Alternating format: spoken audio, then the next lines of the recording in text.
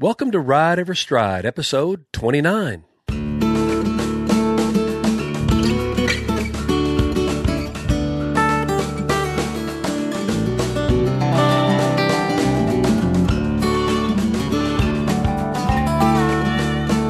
Welcome to Ride Every Stride with Van Hargis. This is a podcast about horsemanship and more.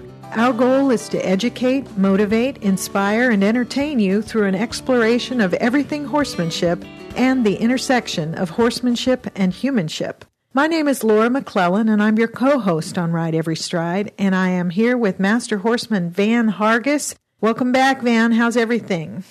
Laura, everything is wonderful. Thank you so much for asking. Down here in South Texas, of course, those of you know that we record these things pretty close to real time, and it's coming into fall. I got to tell you, we're glad to see the humidity go away a little bit and these little cooler temperatures. I'm so excited about this fall. There's just a lot of really cool things going on. Yeah, I don't envy you living in South Texas, although I know there's some great stuff down there. I'm a history nut, and I love that part of it, but it's hot enough in Dallas, but it's way too humid down where you are in the summertime. It is, and that's whenever we have guests come down, we try to encourage them to stay out of those immediate summer months because it's hot, right? Just like it is up there in your part of the world. But at the same time, down here, we've got a little bit more humidity, and if you're not used to it, it'll really get you. We just drink lots and lots of water and carry on. The good thing is in the wintertime, man, it's almost tropical. It is what they consider a subtropical climate down here. And so in the wintertime, we get a lot done in the winter where otherwise it might be a little bit too cold for us to get things done. So it all works out one way or the other. It just kind of depends on how we look at things. But hey, Laura, I'm pumped. Let's get rocking and rolling on this Ride Every Stride today. So what are we going to talk about? Well, today we're going to talk about a guy. I wish I could remember the guy's name. I love giving credit where credit's due. But I was asked many years ago to do a horse expo up in, I thought it was Utah, but now that I think about it, it was actually in Idaho. It was for the Idaho Horse Council, and it was a great little horse expo up there. I was fortunate enough to get to go there and do horsemanship presentations and some speaking. And while I'm at those types of events, every opportunity that I get to go share time with other trainers and other clinicians, I take that opportunity. And I happened to witness this one guy doing this wonderful presentation on how to get a horse used to being clipped for the first time. And during the course, of course, you know it's going to be successful, right? Because he's in there and he's doing a good job. And you just knew he was going to end successfully. But during the journey from when he started to when he ended, he kept repeating one particular quote that just really touched me as far as the application to horsemanship. And he said, just keep remembering, where you release is what you teach. Now, what does that mean? Well, whenever we say where you release, what we're referring to there is pressure and release. In other words, whenever we want a horse to do something, we apply some sort of pressure. And without going into too much detail, but I tell people all the time, there's applied pressure and there's implied pressure. But either way, it's just pressure. And how horses learn is not through the application or the implication of pressure. How they learn is from the release of pressure. So let's go back and look at that quote again. Where you release is what you teach. So that puts a great burden on us to, number one, know what it is that we want so that we can reward a horse for either attempting to do it or doing it. And then the other part of it is our timing. We have to become masters of our timing. And what I mean by timing, Laura, is that we have to almost envision what's going on and being very much in the moment. You've heard me say it 100 times. It's the title of our podcast, Ride Every Stride, which means be in the moment. And if we are very much aware of what it is that we're doing, very keenly aware of what the horse is doing, then the moment the horse does something that we want, we release that pressure. So again, where you release is what you teach. I love that quote, and I think the guy that came up with that, and I don't know if it was a guy that I was watching that day, if he came up with it, or if it was something he had learned. But either way, it was just one of those magical moments in my life, and I'm so grateful for that experience. Well, I know both, just because I'm a nerd and read lots of stuff, but also from working with you over the years, the importance of the sentiment behind this, the whole issue of pressure and release. But I think maybe for listeners, in case there's a listener who's not clear on what that's meaning, you talked about applied and implied pressure, and I want to make sure I'm clearly understanding. by pressure, you don't necessarily mean physically pushing on the horse. It goes back to things you've said about horses. Mostly what they want is to be left alone so they can eat, kind of thing. Sure, right, yep. And so talk just a little bit about what pressure is, or what you mean by pressure, and then what you mean, why it matters that you be in the moment and release at just the right time. You betcha. Already, as you were speaking about, 3 different scenarios popped in my brain. All right, I want to talk about the one that we don't hear much about. For example, the one that kind of almost sounds almost like in a gray area, and that's implied pressure. Well, what is implied pressure? Okay, I'm going to paint a scenario for us humans that we can feel and kind of maybe recall, and then I'm going to give another one very directly toward the horses. Have you ever been sitting in a restaurant and you're just eating your meal or about to order your meal, and you just feel that there's somebody staring at you, and you just have that feeling that, oh my God, and then what even makes it worse is when you turn and you look over your shoulder and you see somebody making eye contact with you. Okay. Was that person physically touching you? No, they're across the room. So what was that feeling? Well, that can be looked into as implied pressure. That's implied. My stepfather used to be a master of intimidating me through implied pressure. He would be sitting from across the room, and because he had done so many things to me when I was a youngster, he could look at me in a particular way, and I was incredibly fearful. I mean, I was like, why is he looking at me the way? So that stare is an implied pressure. Well, and every kid knows the look from mama in church when you're messing around. And exactly. all mama has to do is give you that look. Maybe right. The eyebrow goes up. Yeah. Well, that's a form of implied pressure. Now I'm going to show you, I'm going to describe another one. Many years ago, I used to do a lot with the Bureau of Land Management. They would hire guys like me and some other guys that were pretty good at what we're doing to kind of make working with Mustangs look easy so that they could adopt them out easier. I since learned that I was being used, and I quit doing that because Lord knows if you've worked with many Mustangs, they're not nearly as easy as some of us guys can make them look. And I'm not being boastful. It's just that they're tough animals to work with, and you really, really got to know what you're doing. Well, the Mustangs, because they were so natural and because of the environment they were coming from and the very strange environment they were thrust into, they are very sensitive. And they are very fear-driven. They're very keenly aware of the predator-prey concept. Well, a form of implied pressure is that sometimes I would just walk into the round pen with one of those guys, and they would just go ballistic. They'd be trying to climb out of the other side of the arena from where I just entered. But I hadn't done anything. All I did was just walk into the room, so to speak. So see, that's a form of implied pressure. There wasn't anything physical going on. I didn't go there and touch the horse. I didn't swing a rope at it. I didn't throw anything at it. I didn't do anything directed toward it. Just my presence was pressure. Was perceived as pressure because of the kind of animals that horses are. Exactly. And it's important. And I know this not because I'm an expert, but because I've heard you talk about it enough. That's why it's so important to understand the nature of a horse, and because it sort of defines the kinds of pressure you can bring to bear in training, for good or ill. Absolutely. Well, if I understand that there is different types of pressure, there's implied and applied, then sometimes if I'm very keenly aware of that, I can also be still thinking about what it is that I want. What do I want from this horse? So let's say, for example, me just walking into the room is implied pressure and the horse is kind of freaking out over there. The whole time he's freaking out, I'm thinking, I've got to have some sort of positive behavior from this. So if the horse does nothing more than just maybe turns an ear toward me or just kind of turns an eye toward me, I'm going to turn and look away from him at that moment because just my looking at him is implied pressure. He feels that pressure. So I'm already, even though I'm not physically doing anything, I'm not doing anything directed at him, I'm not doing anything intentional, I just know that my mere presence is causing the horse a certain amount of discomfort. If I can give that horse just a hint of release from that pressure just by looking away, in other words, taking the implied pressure and removing it, then suddenly I can already start the learning behavior of the horse. I can already start the empowerment. And what I mean by empowerment is I want the horse to understand, look, when you do some key things and you take ownership of doing those key things, you can be part of the training process. When you do those, I take the pressure away.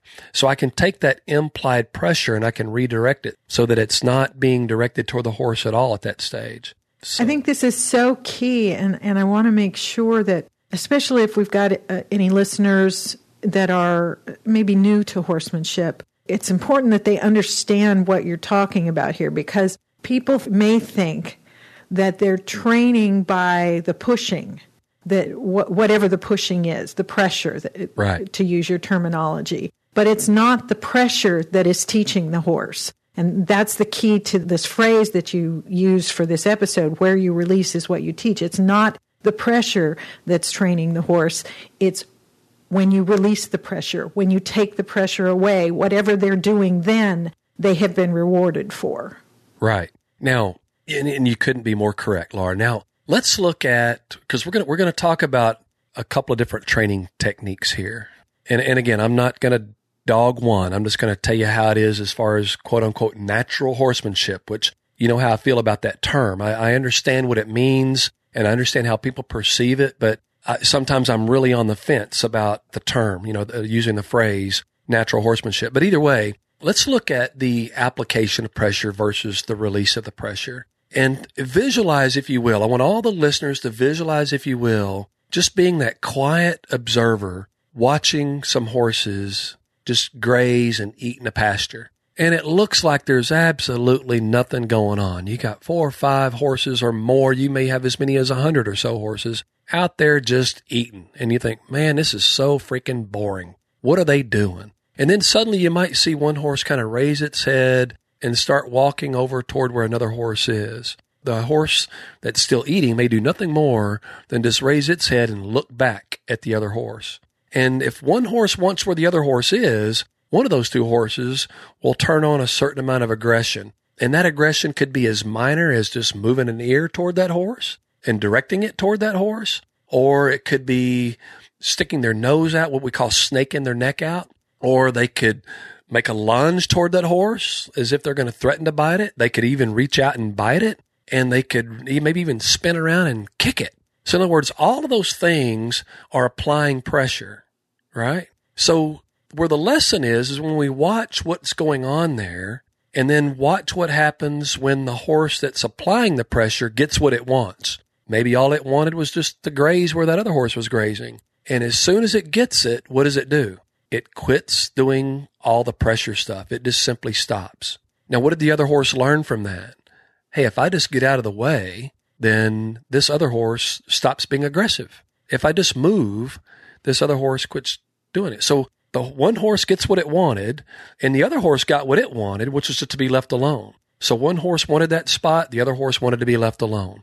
So what we had to learn there is that this other horse wasn't aggressive just for aggressive's sake. It was seeking out something. It wanted something. So it began to apply pressure, and usually with horses, it's done progressively. If the ear twitch would have done it, then it would have stopped. If that didn't do it, it's going to escalate. And you've heard me refer that before too as squeeze, bump, kick, and kill. Jokingly, I refer that, but either way, we're just escalating what it is that we do. But the very moment the other horse did what the previous horse wanted, it just simply got what it wanted, which was just to be let alone and released from the pressure. So that's the visual. So in other words, that's the applied pressure when we're physically doing something directed at one. So, now we've discussed it like in a round pen type situation. We've discussed something out, maybe in the wild. But what does either one of those things have to do with us getting what we want from our horses? And first of all, let's go over those, I call them the 4 magic questions, but let's go over those 4 questions again really quickly, Laura, and then we'll throw this quote right back at you again. All right. Number 1, what do you want? And what I mean by that is, what do you want the horse to do? Number 2, is what you want the horse to do fair? And number 3, can you communicate what you want in a way that the horse can understand it? How do horses understand stuff? Through pressure and release. All right. And then lastly, did the horse do what you wanted? Did he give you what you wanted? And was it perfect, or is there room for improvement? In other words, measure your deal though. So how did it turn out for you? Now, if we know those 4 things and we know what we want, and we begin to apply or imply pressure on a horse until we begin to get what we want, the very second, and here's the thing, if we know what we want, we've got to be looking for it. We've got to be expecting it.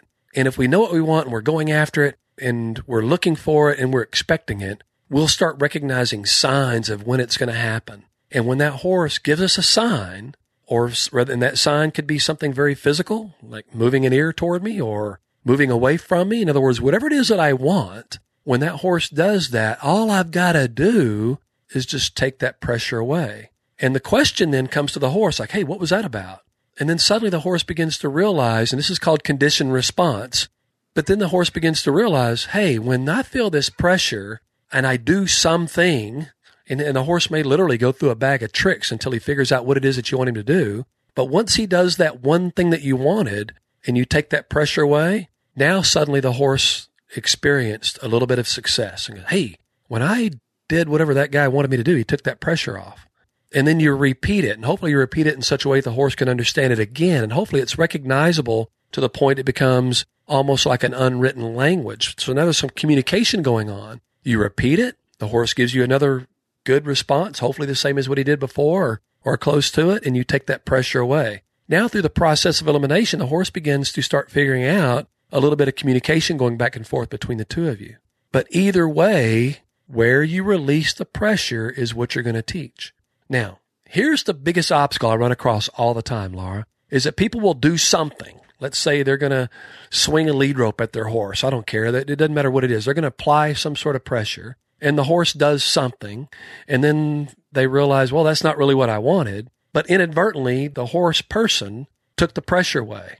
Now, we've got to be really, really careful, because if you take the pressure away when you didn't get the answer that you wanted, all the horse knows is that, hey, whenever I screwed up, this guy took the pressure away. Before you know it, the horse gets really good at screwing up. You see, so we got to be really careful and very deliberate in what we're doing. And I'll give you an example of how it just happened just recently. We had a guest come down, spend some time with us here at the ranch, and he was wanting to learn a little bit more about groundwork. And I was showing some of the things I'd shown you in the past about, holding your ground, stay still, give the horse an opportunity to go a particular direction, and swing your lead rope in such a way that the horse can move away from that pressure. Well, as he's swinging his lead rope, he got his lead rope all tangled up. And the horse just stood there like a bump on a log. Well, when he got his lead rope hung up, the horse is still standing there like a bump on a log. So the next time when he kind of got his lead rope untangled and began to do the same thing again, the horse was more resistant to move. And then he looked at me like, well, why isn't the horse moving? I said, because by getting your rope tangled up, you kind of told him that really all you were doing was just swinging your lead rope. It meant nothing to him. You see, in other words, his intention was to get the horse to move, but because the horse didn't move the first time when he got his rope tangled up, there was no action. There was no positive behavior. So as a result, the horse didn't think that the lead rope swinging meant anything. It was just another thing for the horse to ignore. Well, and I mean, that really illustrates the point that the where you release is what you teach is true, both good and bad. If you release at the wrong time, you have taught them to do something you didn't really want them to do. Absolutely. And that's how they interpret it. Exactly. It doesn't matter what we're thinking. Well, that's not what I wanted. The horse doesn't know that. All they know is the pressure went away. Exactly. The only language you have with your horse at this point in time is pressure and release. So the only way the horse can be rewarded with the correct answer is when we take the pressure off. In other words, they get that release from the pressure. I like to simplify it like this. Let's say I'm trying to get you to get to the answer. If I start applying pressure, in other words, I'm asking you a question or giving you something like 1 plus, and then hopefully you say 1. And the minute you do, I reward you because 1 plus 1 is 2. And how do I reward you? I just quit asking you the questions. You see, so we have to realize that we have to be able to break it down for the horse and do things in such systematic steps that when the horse gets the correct answer, and there's only one correct answer, right? But we have to know what the answer is. Because if I'm okay with you telling me, if I tell you, hey, or if I ask you, hey, Laura, what's 1 plus 1? And you tell me 3, and I go, yeah. And then a little while later, I say, hey, Laura, what's 1 plus 1? Well, I don't know, 2. Yeah. Well, now you don't know whether the answer is 2 or 3. Which is it? Yeah. Right? So I have to know the answer before I ask the question. Then I have to ask the question in such a way that the horse gets the correct answer. I don't care if he guesses 3, that's not the correct answer. So I keep asking. I keep applying the pressure. And then eventually the horse will figure out that the only way I'm going to quit asking this darn question is for him to give me the answer 2. 1 + 1 is 2. And when that happens, I simply say yes by releasing the pressure. So we have to be very careful about that timing. And that was the second part of that we mentioned, is that one thing, the either application or the implication of the pressure, and then the timing of the release of that pressure. Because if our timing is incorrect, the horse is going to answer the wrong thing. And after a while, we don't want a horse that's just always guessing but never getting any confidence in his answer. And the only way he's going to be able to get confidence in his answer is that if we are very specific about the answer that he gives us. So and very patient to wait for the right answer. I'm thinking as you were talking about all of this, is that this really brings in things that you've talked about on previous episodes, even just a couple weeks ago, where you talked about he who waits the longest is the teacher, and just the need for patience and to be willing to commit to, if you're going to ask for something, be willing to wait until the horse gives you the right answer. If you're in the process of teaching, you want to teach the right thing. And so you've got to be patient enough and not just give up and release the pressure because you got tired. Right. And, and he who waits the longest is the trainer. And there's another part of that. We also said, kind of another quote, that everything comes to he who waits, so long as he who waits works like heck while he waits. Well, we also have to understand, too, what are our limitations? For example, I remember the day when you were riding the scooter and I'm trying to get you to kick him up to go to the next gear, and you ran out of gas before he got there. You were kicking, but your kicking you weren't kicking the horse. You were just flailing your legs. So as a result, you ran out of gas before you got the response that you wanted. So that's why I tell everybody, really think about that squeeze, bump, kick, and kill, because you cannot afford for you to run out of gas before you get the answer that you want. Because then you teach the horse, I can outweight her. Exactly. I can outweight you. And then before you know it, now who's the leader? Yeah. You see, the horse becomes the leader in that case. Or you might just be desensitizing the horse. Yeah. You might just be sacking it out, which is a lot of times what we do. She just sits up there and flails. I don't have to do anything. Exactly. She's just trying to get me used to all that flailing she's going to do when she has a panic attack or something. What are you saying? Me, a panic attack on a horse?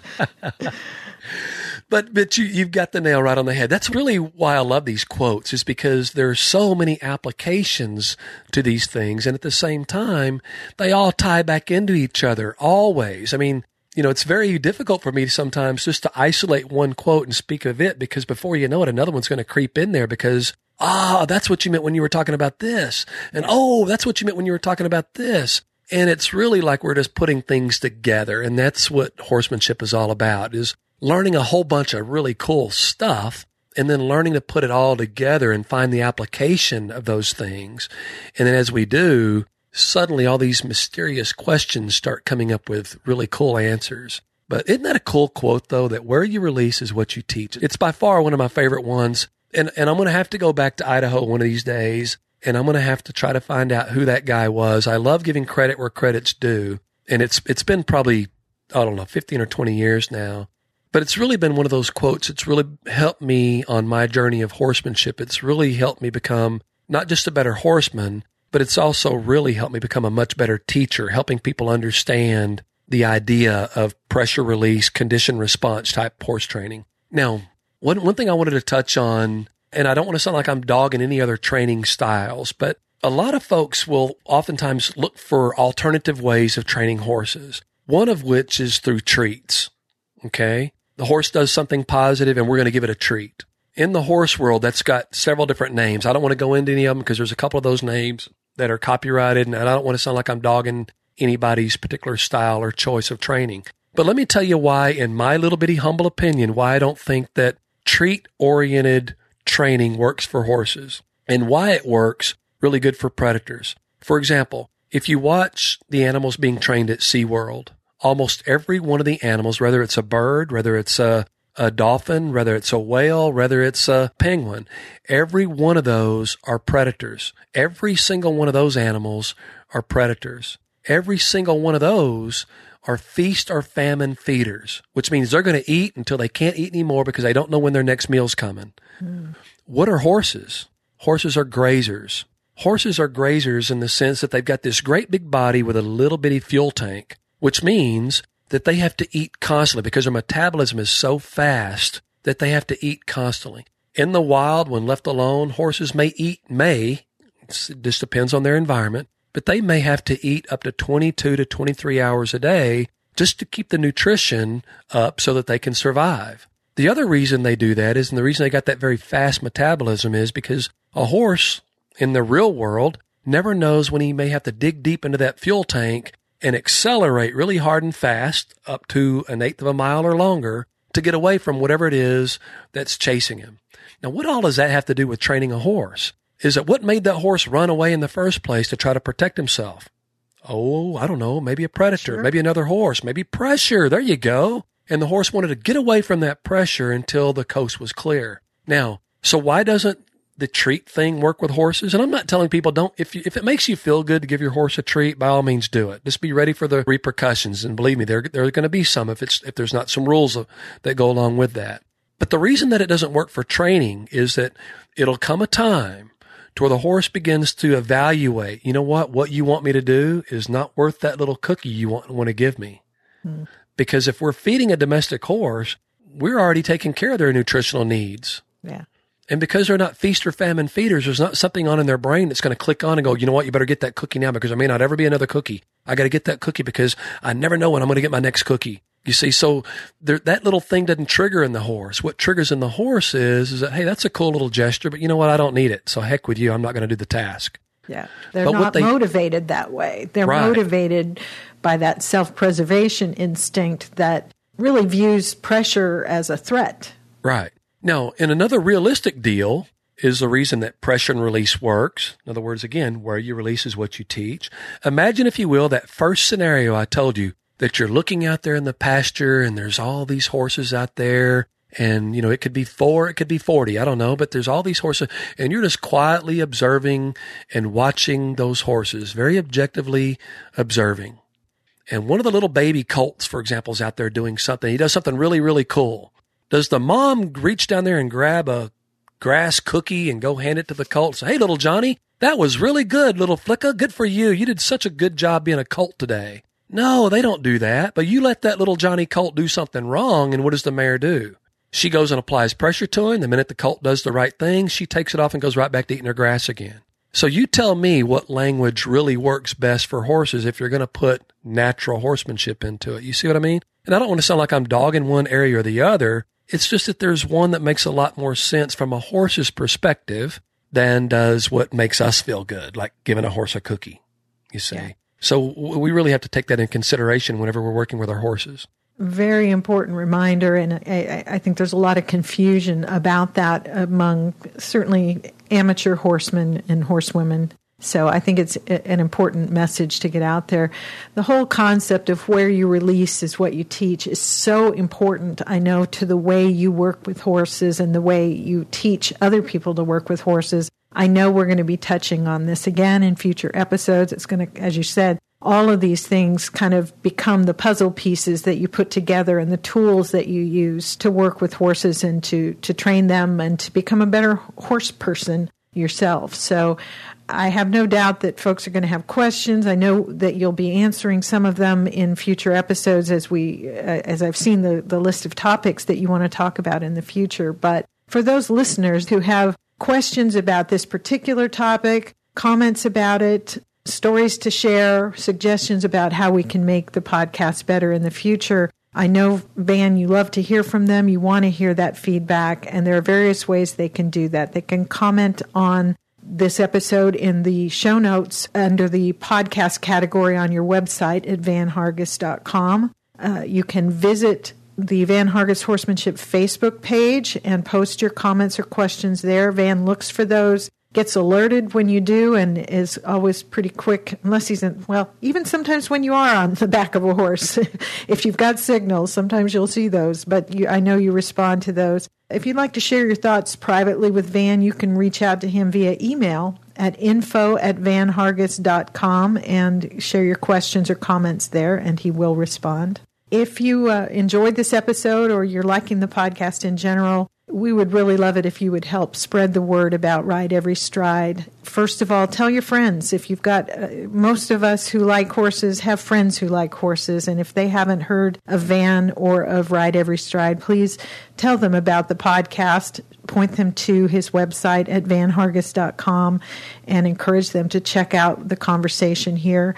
And if you have time, if you could, consider leaving a review of the podcast on iTunes. Search for Ride Every Stride or Van Hargis, for that matter, on iTunes, and click the tab there to leave a review and share a few thoughts about what you think of the podcast. I don't want us to end the show without sharing. We talked a little bit on the last episode, but it's big news in the world of Van Hargis horsemanship. The launch, after many years of preparation, of the Top Hand Club. Van, you want to talk about that a little bit, about what you're offering listeners in the terms of a new membership site?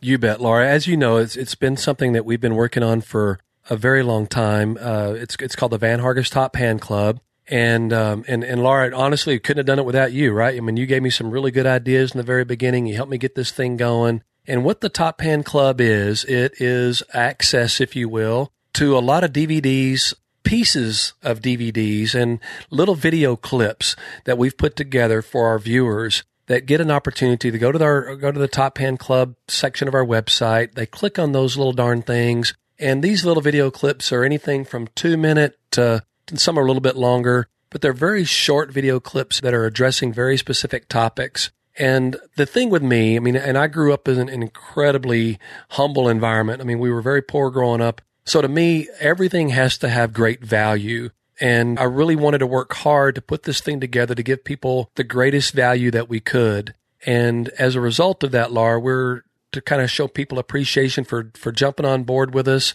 We want to give them the value of becoming a Top Hand member. They join $4.95 a month. As soon as they join, they'll get access to a video that we shot several years ago, and it's called Bit by Bit. And what that Bit by Bit DVD does is it goes over everything from snaffle bits to a full bridle, what they are, what they mean, how to use them, what the implications are of the bits. I mean, it's really, really cool video. We didn't release it for various reasons. If you join and you get that video and you can tell me what's wrong with it, and there's two very distinct things that's wrong with that video, if you can get that DVD and tell me what's wrong with it, then that gives you an opportunity to buy my Ranch Horse Versatility DVD series at half price. So for $4.95, you're getting probably a year's worth of value just in those two DVDs alone.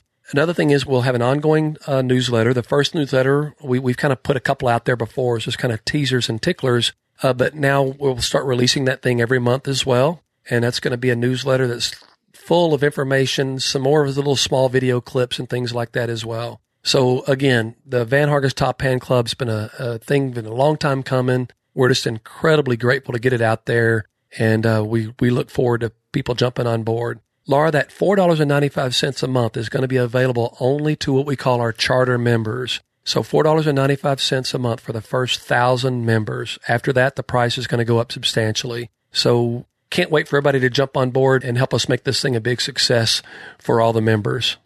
Yeah, so this is, for those of you listening who are intrigued by this, I encourage you to go to the website at vanhargis.com and click on the Top Hand Club button there to get more information. I've known the sorts of things that Van has in mind for this club, and there's going to be great value, not just in the video library, which is going to be a great resource for you as a horseman or horsewoman to be able to find these little short video tutorials that address very specific questions that you have.